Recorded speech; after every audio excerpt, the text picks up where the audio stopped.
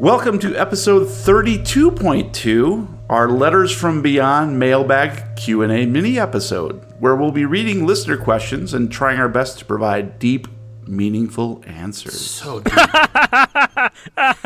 Oh, you're being serious. We'll also be asking each other questions just to keep things lively. Before we begin, I would like to thank everyone who took the time to send us their queries on Twitter and Facebook. We are also on Reddit and Google+, but if you'd like to reach us direct, feel free to send email to podcast@thelovecrafttapes.com. You're welcome. Let's dig into the letters. First up, we just got a tweet from Hank-O-Lantern at unscreenablenam, which I think is supposed to be unscreenable name. He asks, It's Nam, as in Vietnam. Yeah. will you guys go out with me? Check yes or no. Yes. I'd like to check both boxes at the same time, please. What's a box? Something that I'm told I should think out of. Oh. And yeah, we'd all love to go out with you. Yeah. We'd see a movie or something. That'd be fine. As long as you're buying. Those guys are all single, but I'm actually married, so it can't go beyond first To base. a girl, though. Yeah. Yeah, loser. Just do it in the ear. God can't see you if you do it in the ear. He can hear you, though. What? It's his favorite thing to listen to. Let's move on. The next question comes from Benjamin Davis on Facebook. He asks, where did the sponsor idea at the beginning of the podcasts originate? I think we were making fun of it because we just thought it'd be like 5 people listening to us ever. We did it really for ourselves, I think, so we could entertain ourselves and making up funny stuff. Yeah, I think it was part of the joke being that successful podcasts have sponsors. And since we didn't think we'd ever get any sponsors, we just make up our own and hope nobody noticed. But they got a little crazy after a while. Yeah, after a while, we just kind of started going for all the crazy stuff. They couldn't account for their success until I came along. We still can't count, but or have success. Nobody likes accounting.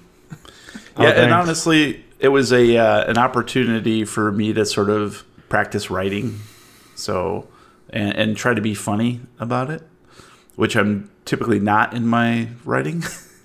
I usually go straight for the jugular horror type stuff. So it was an interesting experiment that I think has lived on, and these guys have helped me flesh out the rest of it. So it's been great.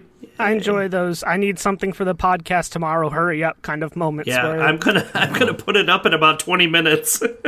Sorry. That's when I have the most fun when I make the commercials that I do. Is when I'm like, you're like, I need something today for something tomorrow, and I'm like, shit. I think that's honestly the most fun is when you have to kind of come up with it on the spur of the moment. Yeah, Matt and I have come up with a couple ideas. Like, hey, let's get breakfast so we can put something together. Yeah. I don't get invited to those breakfasts. No. This is a creative breakfast. So we got a message on Twitter from Mike at Filthy Coasty, a new follower as of, I think, a couple weeks ago. Yay. He says, hey, loving the podcast. I'm on episode 29 and I had a question. Where did you get the name Phyllis Gagney? I ask because that's also my last name and I've never once heard it in any media in 36 years. So it was pretty wild to hear a character on your podcast with it. Just curious because it makes me smile when I hear it. Keep up the great work. This was a rather simple question to answer because I didn't come up with it. It was already in the prepared scenario that I had selected for these guys. Phyllis Gagney was simply a character written in that scenario. Unoriginal content. Which scenario was it in? She was the realtor, chapter 4. Last chapter, yeah. Mm-hmm. Yeah. Yeah, and so typically if I'm using a prepared scenario, then I will simply keep what's there and then sort of use my time to inject other interesting things, which we'll touch on here in just a minute. Another question sort of asked a similar theme. Maggie Powell on Facebook just asked tonight, how long did your group play together before you all decided to start recording? Do you all play any other dice-based RPGs? Why'd you spell it? I don't think any of us played together before we started doing this. Yeah, I don't think so either. This was our first romp as a group. Yeah, because we wanted to do something like this. Brian and I did play back in the day, and I think we talked about this in one of the early episodes. We played D&D for quite a while, I think. Yeah, from when I was little. Yeah. Yeah, it was many years ago. We're talking like at least 6 years. 6 years ago. 6 years ago. And then we did play a little bit of Call of Cthulhu, but I think we only did a few adventures, maybe even just one. I don't quite recall, but that was like almost 20 years ago. 6 years ago. 6 years ago. And then obviously I met these folks. I do not have time to play any other RPGs, unfortunately. I do play some video games and board games because they're quick and easy to go, and I can get in and out quick. But these guys have just started playing D&D again. Yep.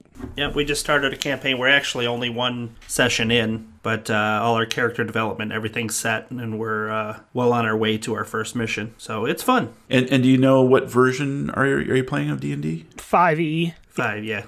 And then I also, apart from the group, play a lot of D&D and Pathfinder, and looking at starting a Pokemon role-playing game. I know nothing about Pokemon, so I don't either. Just say I choose you, Pikachu, and you got it. I don't know anything really about Pokemon, but I got a text at 3 a.m. that was like, "Hey, you want to do a Pokemon role-playing game?" And I was like, "Okay." I think it was a booty call. Yeah. It was a booty call. So he put on his Pokemon outfit. Maybe you misread it. It just said Pokemon. Todd, if you're listening, confirm that this is a booty call or not. So the final question I had was from Pat Nebel at Roguiest Rogue on Twitter. She asks, when you are writing your adventures, how much do you borrow ideas, imagery, etc. from the various horror movies, books you watch and read? Can you give me an example of a specific scene or villain and what you watched or read that inspired it? Now, I do have a specific example here, but if you guys can think of anything that I have introduced in the stories that made you think of, a John Carpenter film or a story, something like that. Something else, yeah. So yes, I do borrow, I wouldn't say heavily, but it's almost an unconscious thing. I will just grab a certain pop culture element. For instance, I did John Cleese in the Contented Cow episode, yes. But that wasn't really a horror film. Other than that, I do borrow quite a bit, maybe some of it just for vibe and flavor. I know Brian and I did reference the John Carpenter film Prince of Darkness, so we specifically mentioned that. But some of it is absolutely intentional, and for instance, in episode number 9, Dark Angelus, the investigators start off the scenario by meeting with Alfred Hitchcock at the studio. And in the lobby, they encounter a young mother with the last name of Jones and her baby Jupiter. Jupiter Jones is one of the 3 investigators, a series of young adult books published from 1964 to 1987, where 3 boys in California solve mysteries and report to Alfred Hitchcock. If you haven't listened to the first 16 episodes of the podcast, here comes some spoilers. My use of this in-joke was also a kind of clue to the players that they were in a fictional universe, which Charles finds out the hard way in episode 17. Hashtag spoiled. So that was sort of like an oblique in-joke. I thought it would be fun because the timeline was right. I read that series back in, it would have been 1978. Yeah, I know I wasn't alive then. But in 78, in middle school, I read that series, and then a friend of ours collected them, and I reread them about 5 years ago. And they are just as great as always. So if you haven't picked up the 3 investigators, seek them out. They're a little hard to find, but they're on eBay from time to time as well. And they're just fun. They're almost like Scooby-Doo and Nancy Drew and Hardy Boys kind of thing. Is that your recommendo? More of a supernatural flavor. So plus the Alfred Hitchcock component is a lot of fun. A lot of people don't know this, but Jack Whiteside is actually based on a fusion of Short Round and the parents from Footloose. Or not. I'm pretty sure he's exactly right. Before I invented this character, I did a lot of research into Louisiana. You did the wrong research. He went down to the grocery store and bought some andouille sausage. That's about it. There is a Whiteside family that did dabble in voodoo in Louisiana. All right, well, why don't we jump into any questions that you guys might have? Why don't we start off with Gaby? Oh, okay. I got one for everybody. What if pumpkins could fly? Well, Judas. We'd probably have a hard time controlling the crops. It's all the seeds that they poop out. Oh, wait, no, there'd be way less pumpkin beer, which would be a great thing. Yes, that's true, too. Yeah, they'd be harder to catch, but more fun to carve open. Oh, yeah. squirming and trying to get away. Matt, you got a question for us? This is for all of you. 100 duck-sized Cthulhus or one Cthulhu-sized duck? Oh my God. Well, if they were duck-sized Cthulhus, then that would be a whole lot of duck tacos. And actually be calamari plus duck tacos, so that'd be great. But can you kill Cthulhu? Yes, of course. Okay. Because we can kill a really big fucking duck if it's only one. Well, but I think a big one would be hard to kill. Well, yeah, hard, but not as hard as trying to kill Cthulhu. A bunch of little ones would be just, you just stomp on them. So, all right, Brian, you got a question for us? I have a question for you. Okay, shoot. I don't know if a lot of people know, but you brew. You have a brew company. Yep, I'm drinking Call of Cthulhu right now. Yeah. You decided to do an entire line based on Cthulhu. Yes, this year. Mm-hmm. Do a quick cover of what you named those beers in that line. That's not a question, sir. That's a statement. Will you? What I did is I set out to brew 12 beers, one each month, based on a Lovecraft story. I'm drinking Call of Cthulhu right now, so it's a double IPA, Pilsner-based, very weird, kind of interesting beer, but it turned out lovely. On tap, I have From Beyond, which is just a galaxy hopped. Well, I just used a bunch of different specialty malts, so it's a weird kind of IPA. And also I have Cool Air on tap, which is a chocolate, peanut butter, peppermint, Belgian Vit beer. That's the one we sampled. It's a really fucking weird beer. Yeah, That's all I can tell you. It's good. My wife hates it. I actually love it because it's stranger than anything I've ever brewed, most likely. I mean, I could probably bring up the whole website, boomstickbrew.com. I did the Unnameable, which was an apricot Bretta ale. The Thing on the Doorstep was the maple bourbon IPA. The Haunter in the Dark was a pepper-based stout. The Festival was the Oktoberfest I gave to all you guys a couple weeks ago, which I didn't really care for, but I thought it was great. Pickman's Model next weekend, which is going to be an English bitter. At the Mountains of Madness. Oh, nice. Yeah, which is it's a pecan brown. Not a pecan sandy? That's the first Lovecraft story I ever read. We have a couple minutes left, so I'm going to launch into a couple of questions for you guys. And the first one is obviously, what is your favorite Lovecraft story? Dunwich Horror. That's a great one. Mine is probably The Outsider. Quite like that one. It's just really creepy and lonely. I'll go with The Rats in the Walls. That's one of my least favorites. Wow. I don't really like that one. Or that and Dreams of the Witch House. Those are two that just don't hit it for me. Well, I hate The Outsider, so it's terrible. Fair enough. Fair enough. Hate everything you love. Brian, any of yours? In the Mouth of Madness. That's not a Lovecraft story. Was my favorite movie. That's fine. Oh, That's what? fine. It's a movie. So back to the game. What has been the scariest moment for you as a player? We'll start with Brian. It was early on. It was driving down away from St. James House. I don't want to ruin anything. Spoilers if you haven't listened to the first 30 episodes. And for seeing my first flying gaunt, the night gaunt that was attacking me and hitting the gaunt with the car and then going off a cliff. And then he just cut away and still, okay, we're going to go over to the other guy. No, I need to know what the fuck happened.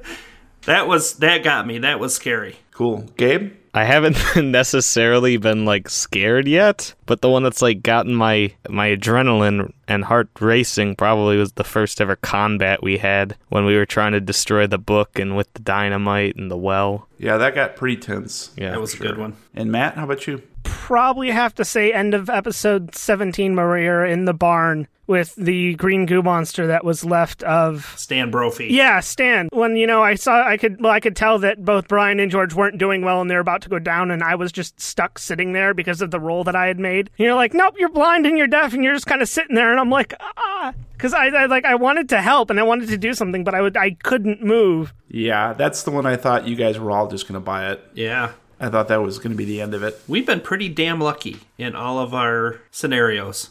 Yes, we have. At the last minute lucky, a lot of it.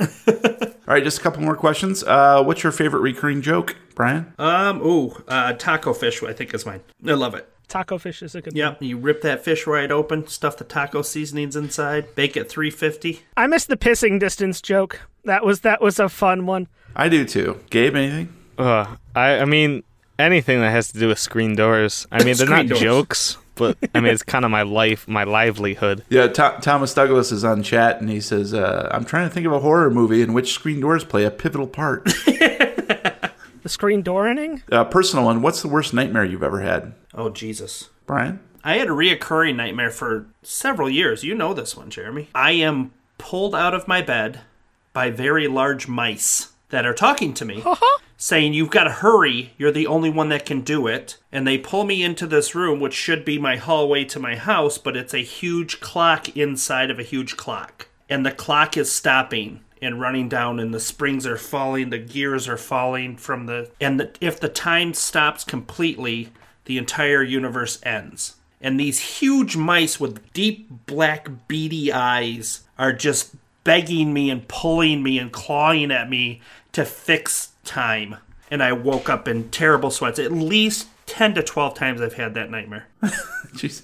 A night. And I got it from Secret of NIMH. Yeah, of course. When I was little, I must have watched that damn movie and it fucked me up.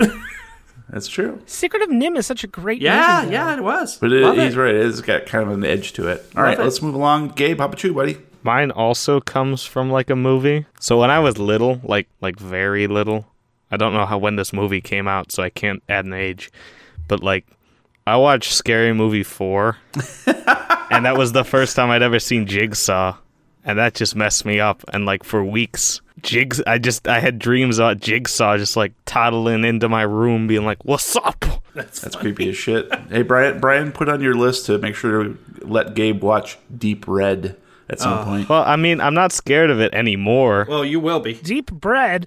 It's sort of the genesis of the Jigsaw little dummy character. Matt, how about you? I'd have to say, I don't know if you could call it a nightmare, I guess, but it's more of, I used to deal with, like, when I was a lot younger, I dealt with, like, sleep paralysis a lot. Oof. Well, I don't know if you don't know what that is. It's when you go into REM sleep, when you're about to start dreaming, your brain actually produces a chemical that totally paralyzes your body so that you can't act out what's happening in your dreams. However, if you happen to wake up after you can't move, it doesn't go away right away when you wake up. So you're stuck there and you cannot physically move. And why that happens, I remember one of the times I woke up and I couldn't move, and it was the most realistic thing ever. I swear I saw some like big black shadow at the end of my bed, throw the covers off of my bed, yank my feet, and just start running with me out of a room. And I swear to God, it felt like I was being dragged, and I couldn't move and I couldn't scream or anything. And it was absolutely fucking terrifying. That's creepy as shit. Well, in the interest of time, I will not go over mine. Cool guy. Oh yeah. Plus, it's way too personal. Okay, last question, guys. Brian. Yes. How will you feel when your character dies in a horrible way? This is going to be interesting for everybody, I think, to hear. I won't feel so bad for Jack Whiteside. Yeah, he's a dick. But I feel really bad about my other character. I feel like I've abandoned her. I feel like all of that emotion and that time that I put into her, that maybe I shouldn't have moved on. And that was your choice? That was my choice. And I'm glad I made that choice. It's allowing me to do different things than I normally would. She's a good character. All right, Gabe, how about when Roy goes? In this episode. Roy is actually kind of just how I am as a person. I know that's not good, but I have to tone myself down a lot in real life when I'm around other people. So I really enjoy when I get to come here and just be how I really want to be. That being said, I'm probably not going to take it very well. Like, I'm probably going to make some, like, throwback Lovecraft tales just to try and relive the times. All right, Matt, you spent considerable time with Dan. Yes. In one form or another. I know. I'm actually probably going to be sad when he goes, because it's something that I've put a lot of work into, and you put a lot of emotion into the character that you play, and to see them go in some way that is probably going to be both horrifying and simultaneously hilarious in some way or another. It's going to be kind of sad to have to start over with someone new. My original goal was to do everything I could to keep him alive for at least 1 year, and we're just about at the end of that. So we are. So you're going to die in this episode. It hasn't technically been fully a year yet, but that was my goal. Right, you said for a year, so we got to get rid of him quick. So you don't meet your goal. All right, well, that's going to do it for this episode of the Q&A Letters from Beyond Mailbag. Please feel free to submit any questions whenever you like, and we'll do a future episode with more answers for you. So have a good evening, and thanks for listening. Thank you. Good night. The Lovecraft Tapes is copyright 2017. For more information and sponsorship opportunities, please send email to podcast@thelovecrafttapes.com.